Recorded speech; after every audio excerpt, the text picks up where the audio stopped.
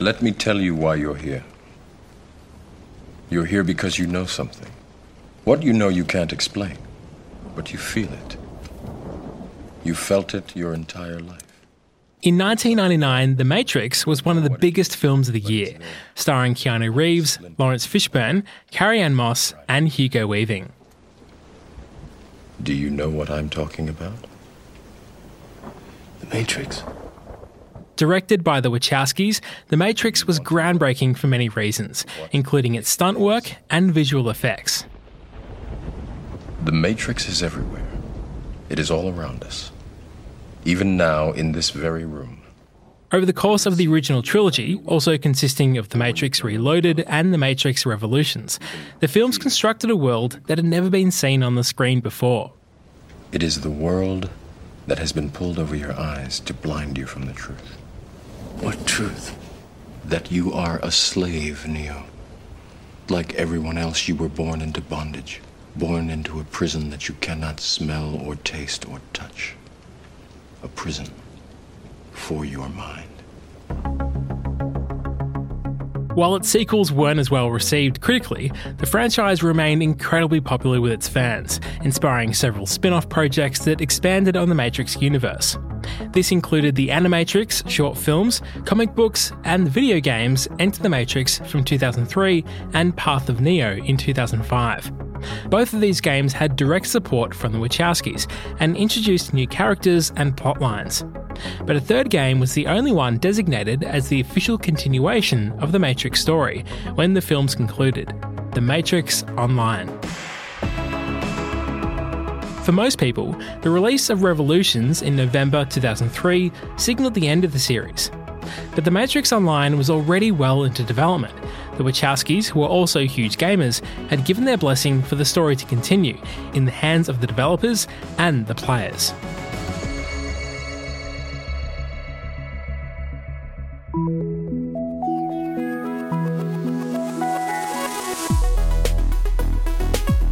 I'm James Parkinson from Lawson Media. This is Gameplay, stories about video games and the virtual worlds that power culture and community.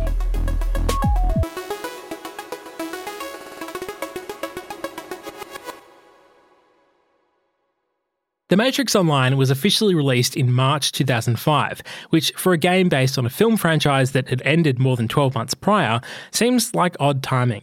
But MXO, as it became known, was just another way to expand on the Matrix story, as the comics and animated short films had done. The Wachowskis had chosen comic book writer Paul Chadwick to write the story, because he'd previously worked on the official Matrix comics. Chadwick was given freedom to tear things down and make the story his own. The game was first announced way back in May 2002, a full year before Reloaded hit theatres, and it made some big promises about the experience that awaited players. So The Matrix Online was a massively multiplayer online role-playing game that was really unique in the sense that it wasn't like the other games that were out at the time, which were like EverQuest, or this was before World of Warcraft came out, right? And so a lot of those games didn't really have any player-shaping story events. And this game promised in its infancy to allow the players to shape what was going to happen in The Matrix. And they were basically promising early on that this game was going to allow players to be able to continue that story beyond the 3 films, and that our actions were actually going to impact that story moving forward. And not only that, but your character, your avatar, so to speak, would be immortalized in the continuation of the Matrix story. My name is Andrew Furchland, and I was known by Spartan, or Janice, as my character was in MXO. Like many fans of the series, Andrew got into The Matrix Online right at the beginning. I remember watching a promo for The Matrix Online, and I swear I found it on the special features on a DVD. Maybe it was Matrix Reloaded, maybe it might have been Matrix Revolutions, where they were showing footage from the game, early, alpha stage, obviously. And this time, the outcome is up to you. The Matrix Online. And I was like, wow, that is so cool. What is this? And of course, this is the early days, of the internet, right? So you go online, try to find the website and just see what was coming down the road. And I was so excited because I was a pretty big Matrix fan. I mean, that was a very impactful series. Of course, we all have our favorites, right? First Matrix is the best. I think everyone agrees to that. But that being said, the continued story and evolution of the series, the film series, and then the universe that hopefully at the time it seemed like they were going to continue building with the Matrix Online, was very exciting. So a quick recap if it's been a while since you've seen the Matrix films, or maybe you've never seen them at all. The Matrix is set in a distant future where artificial intelligence has seen the rise of self-aware machines. The machines turned against humanity, imprisoning the human race inside a virtual reality system known as the Matrix. The world as it was at the end of the 20th century. It exists now only as part of a neural interactive simulation that we call the Matrix. By stimulating human minds through the Matrix simulation, the machines are able to generate enough power to sustain themselves. The human body generates more bioelectricity than a 120-volt battery and over 25,000 BTUs of body heat. Combined with a form of fusion, the machines had found all the energy they would ever need.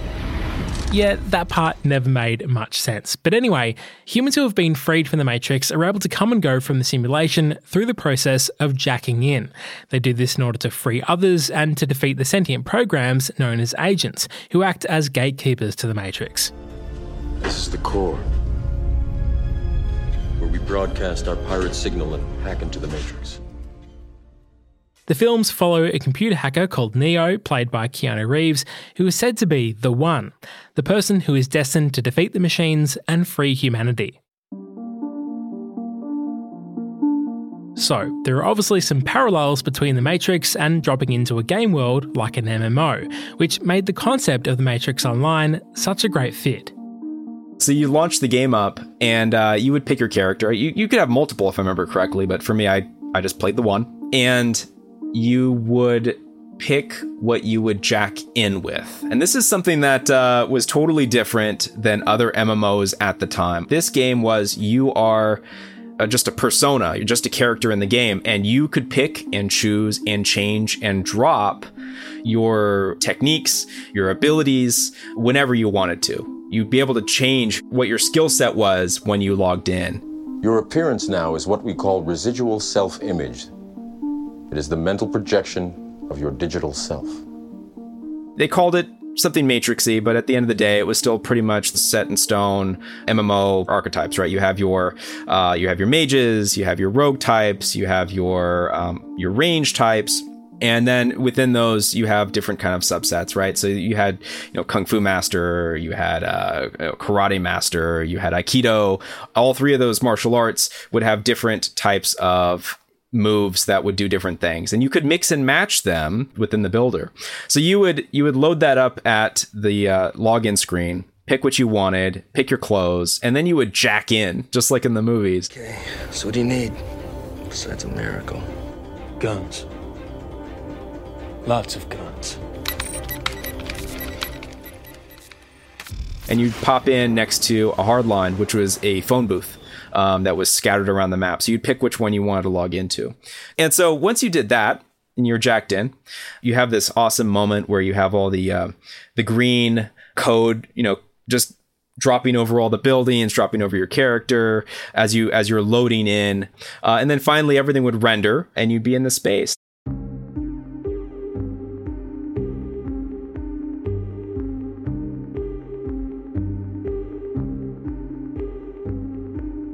An important aspect of MMOs are the communities that are built around them.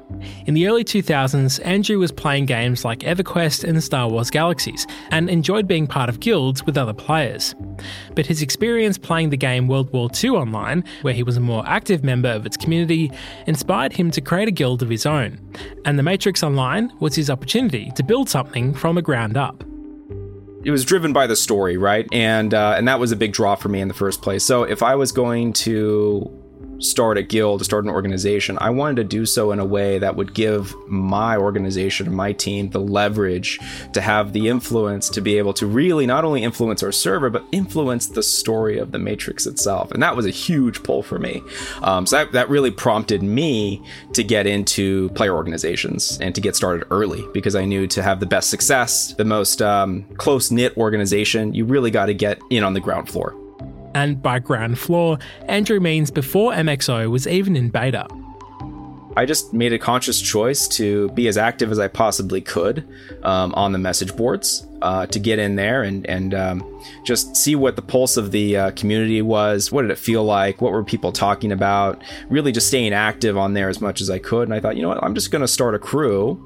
They really hadn't fleshed out what the clan or guild system was going to be. So a lot of people were thinking that they were going to kind of go down a route of like a hovercraft, like, you know, in lore, right? So you're talking about, you know, Morpheus's crew, right? You have all these guys who are on one ship. So in my mind, I was like, okay, so I'm going to start something similar to that effect and start my own ship, start my own crew. And from there, it just snowballed. I mean, it just got out of control. I had some folks who I got along with on the message board, and they saw my post in the clan recruitment. I was one of the first ones there. They wanted to join up. I was like, great, well, you're part of the crew, put it in your signature. And one of the guys on there, his name, oh wow, flashed before my eyes. It's Wordog, right? I don't know where you are, Wordog, these days, but buddy, you helped out tremendously. So Wordog said, hey, you know what? I can make a website and I can host TeamSpeak, and I can start a forum. I was like, wow, that's great. I didn't expect anyone to do that. So without a whole lot of effort, at least initially, we went from really having not a whole lot of groundwork to having the real beginnings, the real trappings of a viable player organization. Of course, every guild needs a name, and Andrew's was the Illuminati. Keeping in mind this was 2003, and Andrew was 16 years old at the time. Honestly, I can't remember why I wanted to call us the Illuminati. I think we just wanted to be a little mysterious, and you know, you hear the name Illuminati in the real world, and you're like, okay, you roll your eyes at it. But hey, what if that was actually a real organization, and what if, you know, we actually live in the Matrix? Maybe they're a real thing. So we kind of went down that path and started that up, and just kept building crews up. The role-playing aspect was a big part of what attracted people to the guild, especially at this early stage when the game wasn't even playable yet. My focus when I was building the organization was community. I wanted to build an organization that encouraged activity, encouraged creativity, encouraged role play. Now, granted, like I said, I didn't go into that big into role play, but I think all of us at some point started making stories around our character, like actually writing short fiction, so fan fiction, I guess, right? With our stories in mind, and so the idea was to have many little communities inside of our overall community, and I think it was very successful. I think it really was. We did very well into the launch of the game. We had a very active community, very happy community. And part of that was also some of the things that we would do while we were waiting. We had our own radio service, or, you know, streaming radio at the time. We called it Illuminati Radio. So it was playing all the time. So we would be listening to that while we had our own TeamSpeak server going. And so we just really did the best we could to pass the time together. And surprisingly, it was incredibly enjoyable. In fact, I've made some lifelong friends out of that organization. We haven't met in person, but, you know, we've known each other for close to 20 years now. Yeah, we role played on the forums. There was also places on our forums to put like fan art, write fan fiction, things like that. But I would also spend a lot of time playing other games with my guildmates. This is Joanna Nelius, currently the senior electronics editor at Reviewed. But back in the days of The Matrix Online, she was a high school student who didn't have a computer powerful enough to even run MXO. But that didn't stop me from actually joining the guild and learning a bunch of different things about the game, while not actually ever playing the game until recently, because there is an emulator. So my relationship with The Matrix Online is probably very different from majority of maybe other players out there. I just immersed myself with my guild, and these are still people that I consider my brothers still today. The Matrix Online was developed by Monolith Productions. Ben Chamberlain started on the project as a tester, but he would go on to become a key member of the team. I began on The Matrix Online as the quality assurance lead at Monolith Productions. Monolith were making the game under license from Warner Brothers, but WB ended up acquiring the company in the middle of closed beta testing in August of 2004. MXO was one of Monolith's biggest games to date, with a budget to match. It was a very ambitious project. They went off and hired as the lead designer, and the secondary designer, of course, were two guys, Toby Reganey and Adam Borman, who had backgrounds in online games, I assumed. I'm pretty sure they did, because they would talk in this vocabulary of things that, about online games that was all new to me. So there were definitely these sort of big ideas about, what you could do with an online game, and they wanted to do something different. And so one of the big things was the combat system.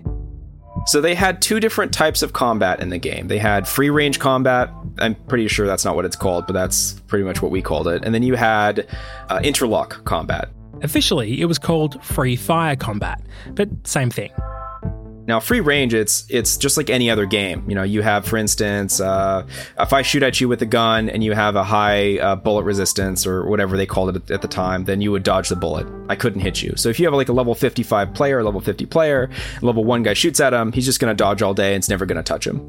That's kind of how that worked. And then you had interlock, which was, I'm going to get into combat with you and we're going to put up our skills and our abilities against one another in a sort of scripted, I think they used motion capture as well, like a truly one-on-one duel, like the Matrix films. Like, remember the first Matrix when Neo fought Agent Smith in the subway? It was like that every time, which was so cool. They did such a good job with that. Now, was it always balanced? No. Was there things that were overpowered? Yes. But the actual combat system itself was really well done. That was a big selling point of the game, but it was also probably, it was very different than your typical MMO. So that would have been perhaps a challenge for players to get their heads around. Another big difference was just the type of world it was. It wasn't, a big sprawling landscape. Instead, you were all in this big city, and when you took a mission, for instance, it did not just spawn you into sort of a completely separate dimension that wasn't connected. You were actually inside. You would go inside the buildings that would unlock, you would unlock a certain floor in a building and then conduct your mission and beating people up and looting things and stuff all inside that building that was in, this neighborhood in the city and in the downtown. And so it was this very different type of world. And that, of course, had its own significant challenges in terms of just how do you make that?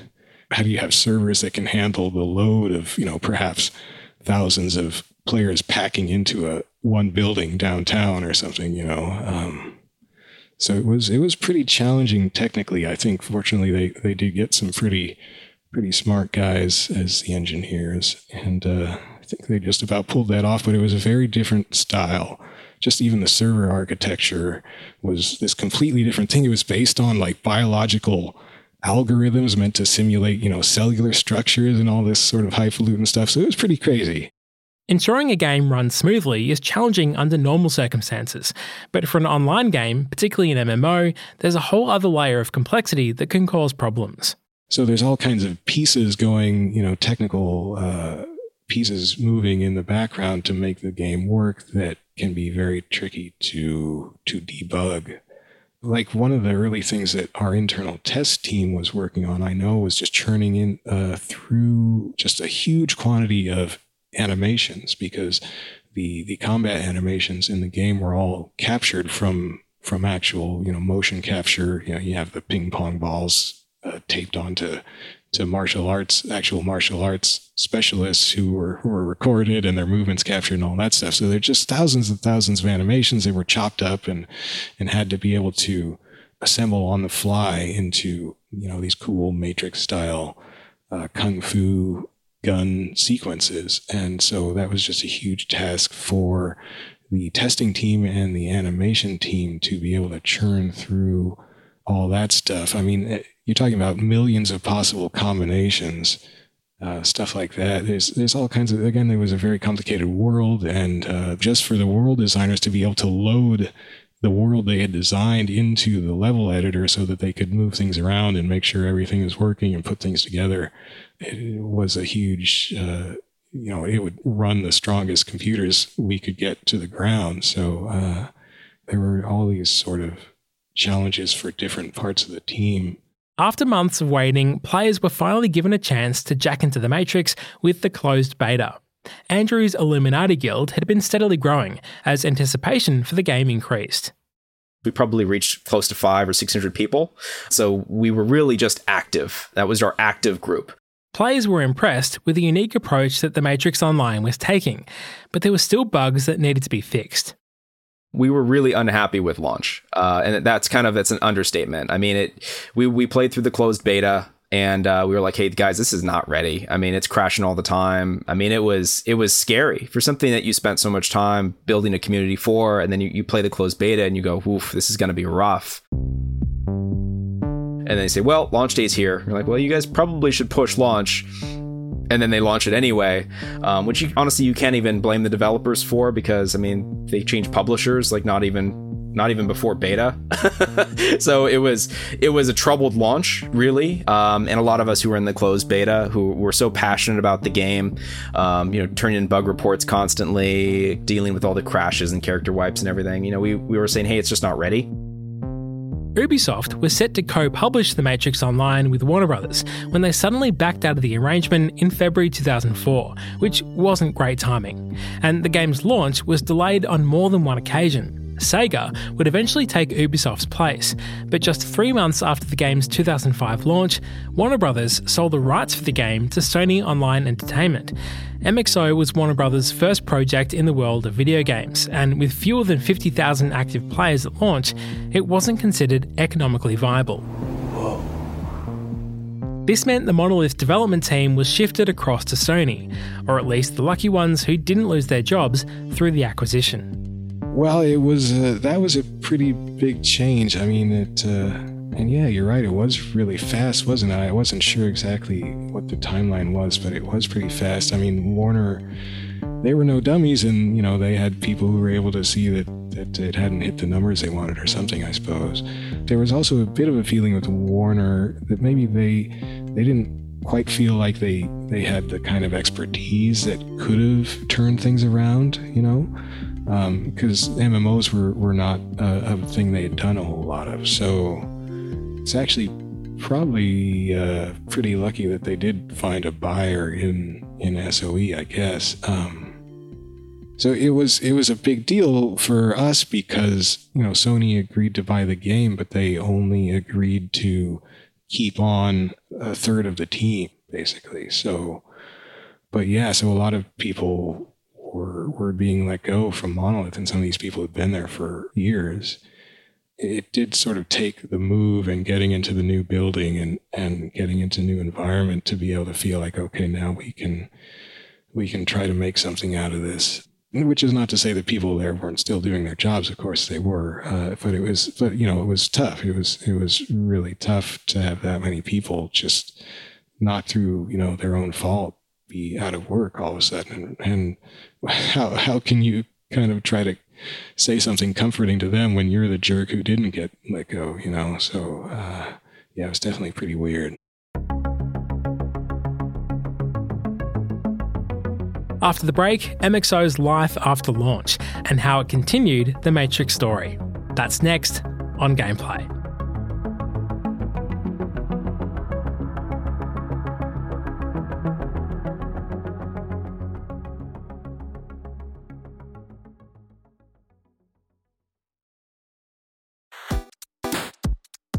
As an independent podcast, listener support is incredibly important for Gameplay. So if the show is valuable to you, please consider becoming a Gameplay member. Memberships are just $5 a month or $50 a year. You'll receive an ad-free podcast feed, bonus content, and I'll personally send you a Gameplay sticker pack. There is a free tier as well if you're not in a position to contribute monetarily, but if you can, you'll be actively helping to make the podcast sustainable so I can continue to bring you stories you care about. Sign up now at gameplay.co/membership. Thanks.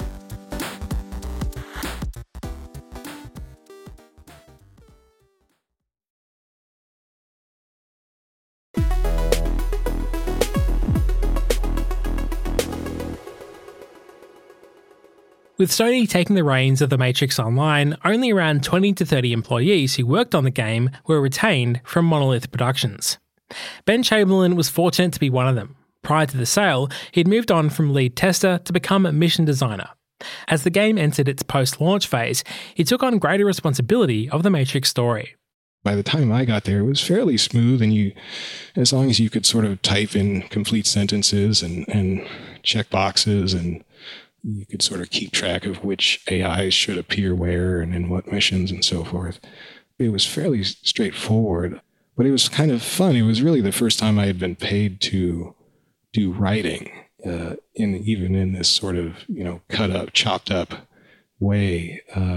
But you were essentially just writing little stories. I mean, we were working from an outline that was written by Paul Chadwick and sort of breaking the story down into discrete chunks that would form, I don't know what our original schedule was. Eventually it was every 6 weeks, a new sort of sub-chapter of the story would unfold, and we would present that through a series of 5 missions or so. So, you got to write in the voice of these different Matrix characters. Essentially, you're writing little short stories that were fitting into an overall story arc that had been written by Paul Chadwick. So somebody else was sort of doing the big story, and you just got to concentrate on little stories of your own. And because, it was sort of all hands on deck to get content generated, there wasn't too much oversight. So we actually had probably more freedom than we should have had to just make up our own little stories in the game. So, it was a pretty good climate, a good environment for a new writer, I think. Ben actually got the chance to work alongside Paul Chadwick at one point, and some of his writing was even run past the Wachowskis themselves. Well, you didn't want to screw things up. At least I didn't, and I don't think any of the people I worked with did. You wanted to remain faithful to the movies and the things that people loved about the movies.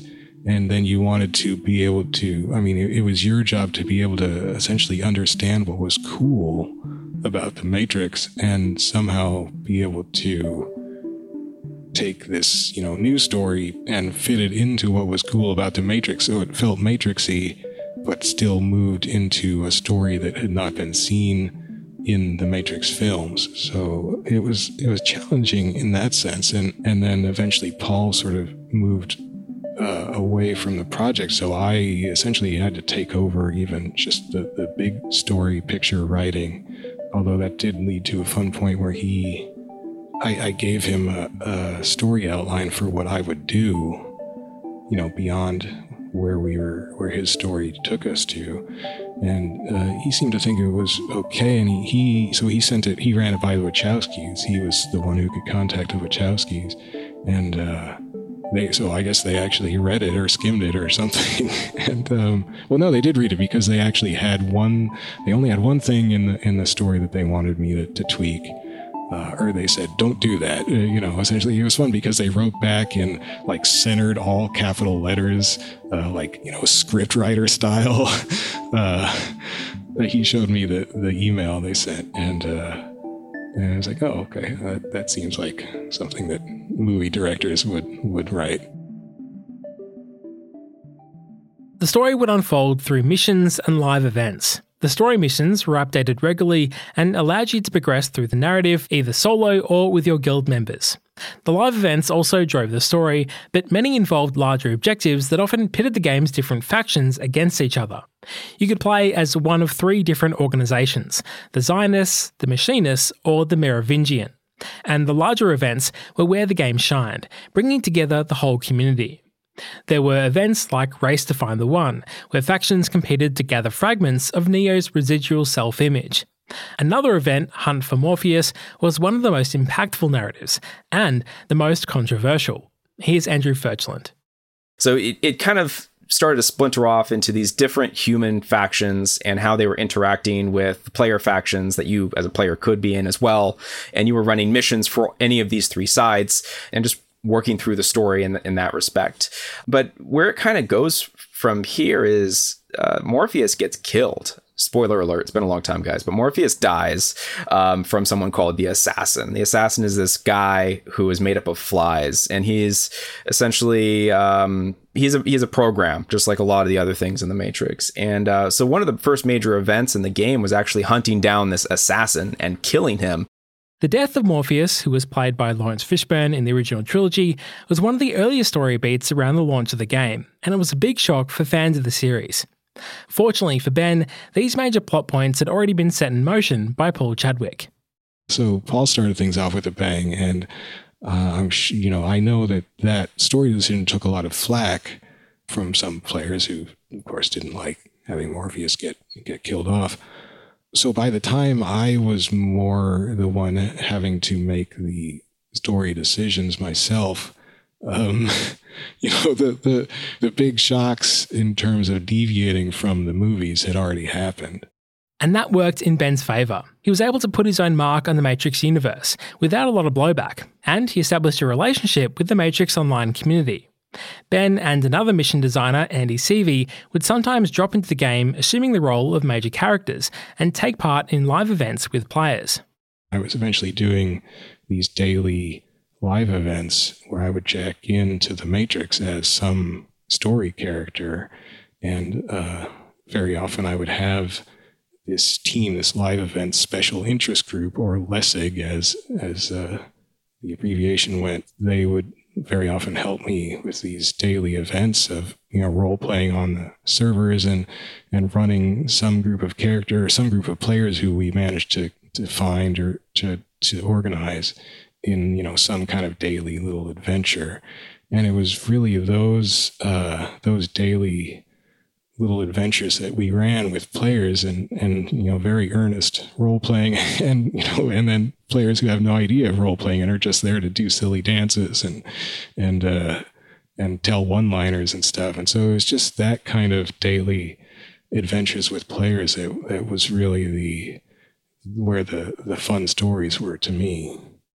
Sometimes there were developers who were running around as agents, and they were essentially souped up characters. And sometimes they would be acting in the game, and they were, most of the time you wouldn't be able to fight them. They were just there to kind of move the story along. But at the same time, there was also in-game live events, which were honestly the coolest parts of the game for me. A developer would play as Ghost, or a developer would play as Nairobi, or a developer would play as the Merovingian, and they would do in-game text. They would talk. Sometimes you would even be able to find them randomly, not in an in-game event. They were just in the game as those characters, and you'd get to hang out and chat with them, which was probably the coolest instances, because it was really kind of a one-on-one interaction with these characters. It was super cool. And then you'd have the larger events, of course, which is everyone's there and everyone's spamming the chat. And of course, it's a PvP server, so everyone's murdering each other at the same time while the event's trying to happen. So that was always a good time.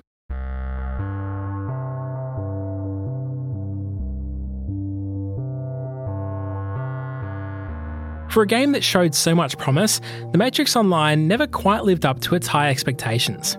It hit its peak during those first few months after launch, before many players began to shift their attention elsewhere. I know that the community really dropped off after the Morpheus event into some of the Neo events. It started once they got rid of the in-game scripted cutscenes and they went to a comic book type cutscene, I noticed a big drop off in community activity. A lot of our folks were starting to play other games. It just, as interesting and as engaged as we were going into, it did peter out pretty quick. we got to a place where our character builds there was nothing else to add.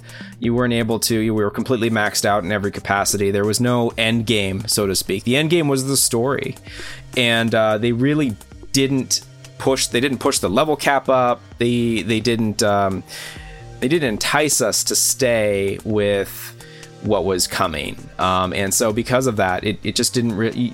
There was nowhere else to go, right? So if you play other MMOs like World of Warcraft, they just added an expansion every year or so, and they increased the level cap and new gear drops. They didn't really do that with this, and so the stories would come, and you'd get to see the story elements, and you're like, okay, that's cool. You'd run the missions, you're like, that's cool too, but then that was it until the next story element dropped. And so for those of us who played religiously and had the gear to show for it, and you can only kill people in Mara Central for so long before you were tired of doing it.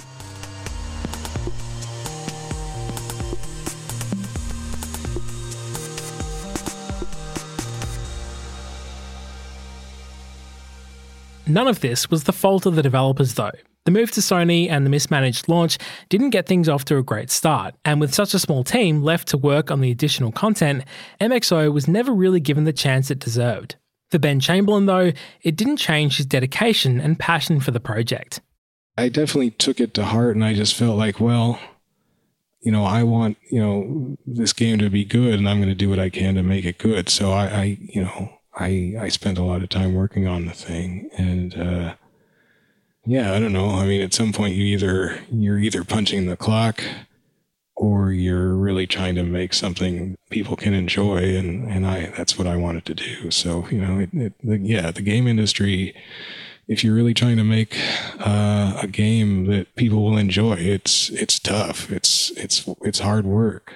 Eventually, Ben was the only full-time employee remaining on The Matrix Online, but he made the most of that time. I had kind of two things I could do for a long time, which was making missions, and eventually I was the one who had to do all the missions to continue the story forward, and then doing these little live events every day with players, and those are kind of the two mechanisms I was able to use to try to make the game feel like it was continuing. And, the toughest part of that was that, especially with the daily events, you could only reach so many players because, again, you're jacking into to a specific server at a certain time, and there's only going to be, so many players who are there and paying attention and interested in playing along with you. So, that was tough, and eventually, as I was able to learn how to do more things in the game, I realized that, well, okay, there are things we can do. We can create an archive of all the previous missions that we've all created for the story, so players will have access to that. Because these missions, which were supposed to be carrying the story forward, they would come for 6 weeks and then be replaced by the next set of 5 missions. And so new players wouldn't necessarily have a history of knowing what had gone down. And it was just a huge batch of content. I mean, the game needed content, and it was just being disposed of. So we eventually were able to wrangle it so that players could access those old missions. And so that was at least some chunk of permanent content that could keep people, having stuff to do. And then I realized that I could sort of do these quest type of systems that could be played repeatedly, could last longer than the regular mission system would allow.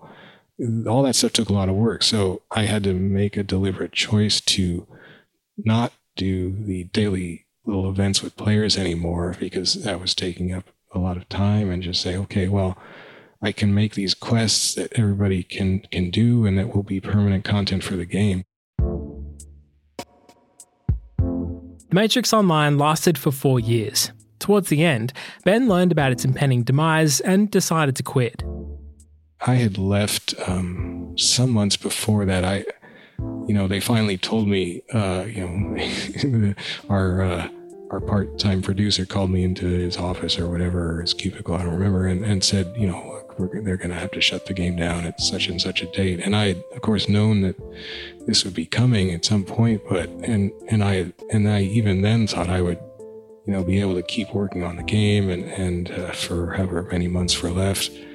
But somewhat to my surprise, I found that I just couldn't do it anymore. Just knowing that I was trying to make this permanent quest content and stuff that people could enjoy, but it was only going to be in the game for however many months were left. I think it was 5 or 6 months left, maybe 4, I don't know, before the whole game was shut down. It was just gone. I mean, it's not like a regular game, So that was depressing, and I just, after a couple of days of struggling with that and trying to keep working on it, I just realized I had to give my notice and leave. So yeah, I was gone some months before that.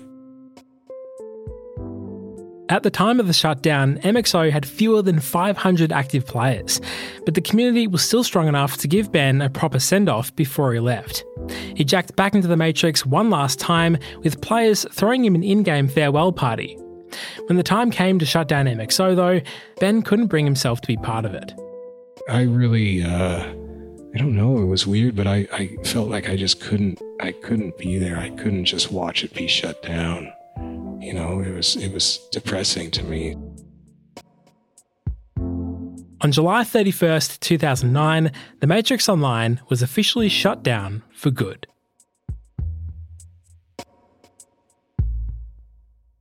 MXO was one of those short-lived games that makes you wonder about what could have been. The Matrix was a huge franchise, and as far as games based on films go, it had a lot going for it. Only thing I can really say was it was a very special game. I'm very grateful that we had the opportunity to play it. I wish it was supported by the studios a little bit better. The people who had worked on it were incredibly passionate. None of us in the community were upset at the developers. We just knew it was kind of an unfair situation all around. If things worked out a little bit differently, if the Warner Brothers didn't hand off the title to Sony, there's so many things that could have happened better. I think it probably could have carried on a lot longer, but it just didn't work out that way. The Matrix Online wasn't the first live service game to be shut down, and it won't be the last, but they are often outlived by their communities. We were just kind of like a big family. So once I got my feet wet and really started to get to know people, without even knowing their real names or seeing their faces, it became a safe place for me to go to on the internet.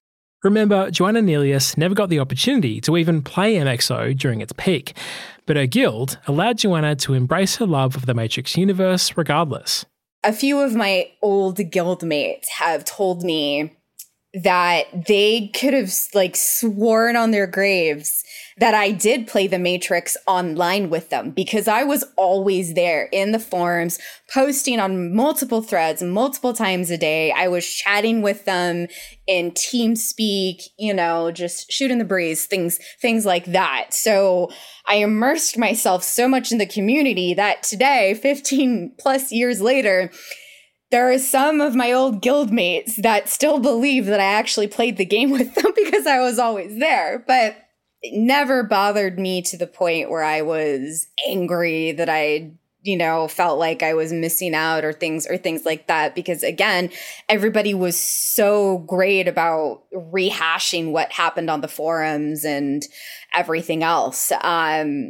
So it, do I wish that the emulator today was as the game was back then? Absolutely, because I, did get to do the emulation a few years ago, but it's just totally, empty and void of people, and it's, it's a virtual abandoned ghost town, and it's kind of creepy and cool at the same time, but it was, at least that moment, 15 years later, was a special moment that I got to share with some of my old guildmates. And when they finally realized, no, that's the first time I've ever played it. So I never felt a sense of longing. While capturing the experience as it once was isn't possible, the Matrix Online emulator is still keeping the game alive in some way, especially for those who didn't get to play it the first time around. With a new Matrix movie on the way though, fans are petitioning Warner Brothers to bring MXO back. I'd say that's probably a long shot, but with the franchise seeing a revival in cinemas, an entirely new game set in the Matrix universe might not be out of the question. It's unlikely we'd see another MMO, but the recent Unreal Engine 5 demo, The Matrix Awakens, certainly has fans dreaming about jumping back in.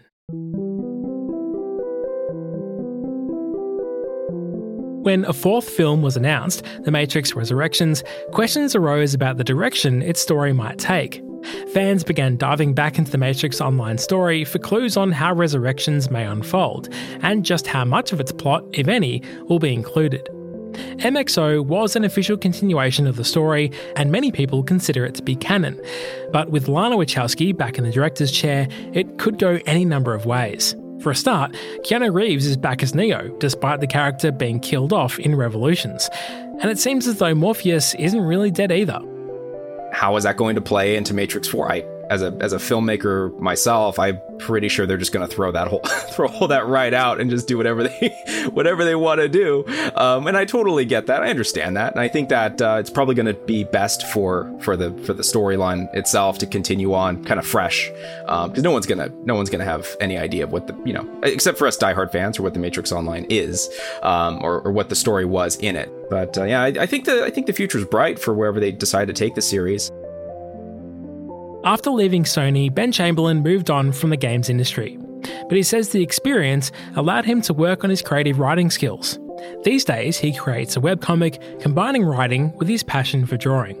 It had a big impact, and like I said, it sort of made me realize that I could do things, I could tell stories, and I enjoyed telling stories. Without having worked on the game, I don't know if I ever would have realized that, and would have tried to do some sort of storytelling type of thing. And for Andrew, while The Matrix Online never reached its full potential, his guild was something he'll always be proud of. The community was something special that I have not found anywhere since. People truly cared about the IP. People truly cared about their story in the IP. It was a big family. It was a big happy family. We were all there for the right reasons, I think.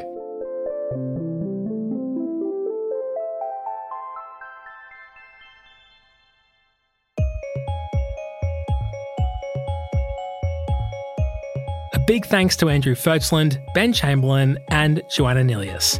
If you want to learn more about the Matrix Online story, or even check out the emulator and jack into the Matrix yourself, you'll find the relevant links in the episode description in your podcast app or on our website, gameplay.co.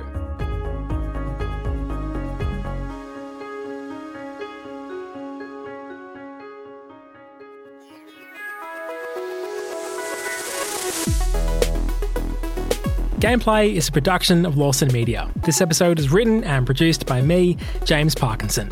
The Gameplay theme was composed by Breakmaster Cylinder, and our artwork is by Keegan Sanford. Additional music from Epidemic Sound and Breakmaster Cylinder. You can follow the show on Twitter, Instagram, and Facebook at Gameplay Podcast. You can also join our Discord community, and if you'd like an ad-free feed of the show, become a Gameplay member and help us to make the podcast sustainable. Links, transcripts, and further reading is all on our website, gameplay.co. Until next time, thanks for listening.